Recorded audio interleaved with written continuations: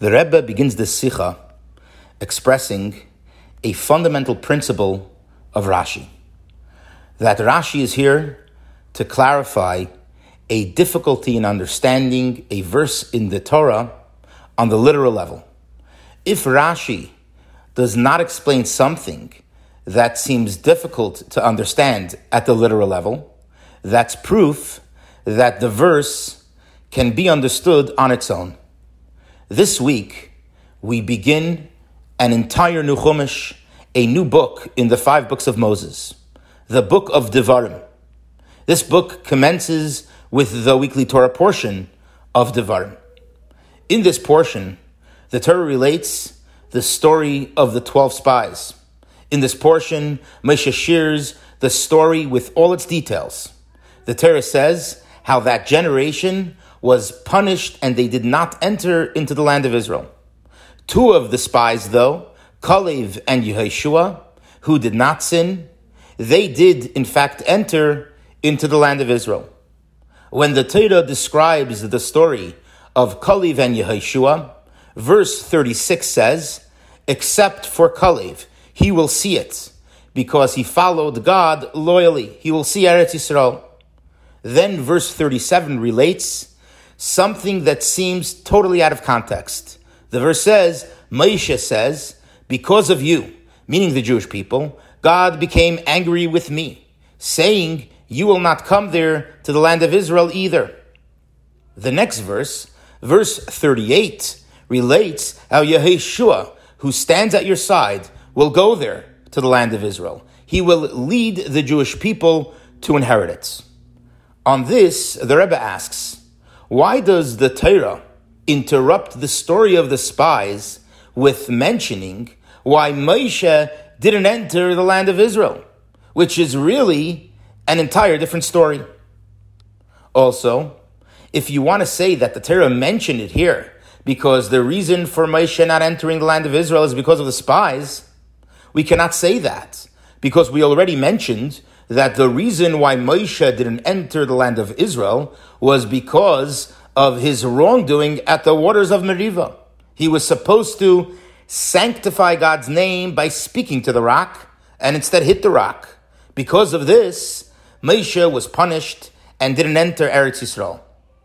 The Ramban, Nachmanides, reconciles this by stating that really Moshe's only sin was at the waters of Meribah, and it was not connected to the story of the spies. The reason why the Torah mentioned it here is because Moshe is mentioning all the people who didn't enter the land of Israel. The Ramban, Nachmanides, says that the focus in these verses is not on the sin of Moshe, which was different than the spies, but only on the punishment, which was the same as the spies, namely that he did not enter Eretz Yisrael. On this answer, the Rebbe asks, if that is the case, then verse 37 should be written in connection with the story of the spies. Conclude those verses with mentioning that Moshe also didn't enter the land of Israel. Yet here we find something rather unusual. The verse about Moshe not entering the land of Israel was written right in between 2 verses that talk about the 2 spies who did enter Israel.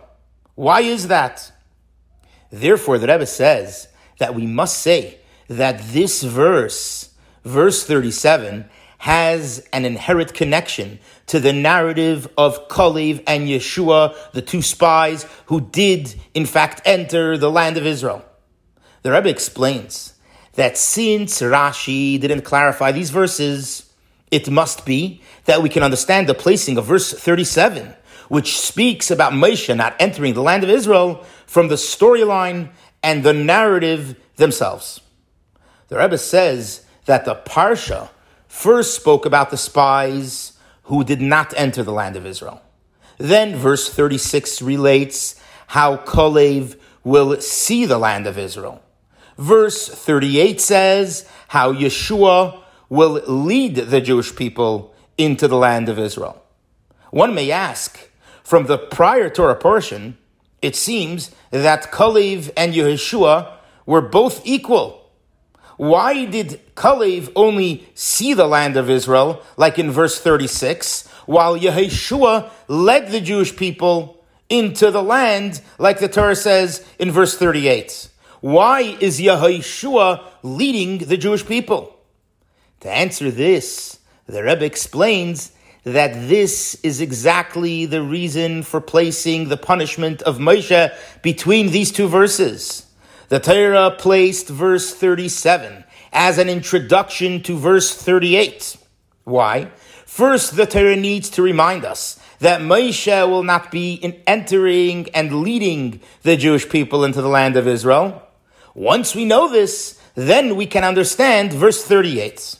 Why is it that Yehoshua is different than Kalev? Why is Yehoshua leading the Jewish people into Israel and not Moshe? Verse 37 answers this question and is needed specifically here in relation to the narrative of the two spies who did, in fact, enter the land of Israel. Wishing you a Shabbat Shalom.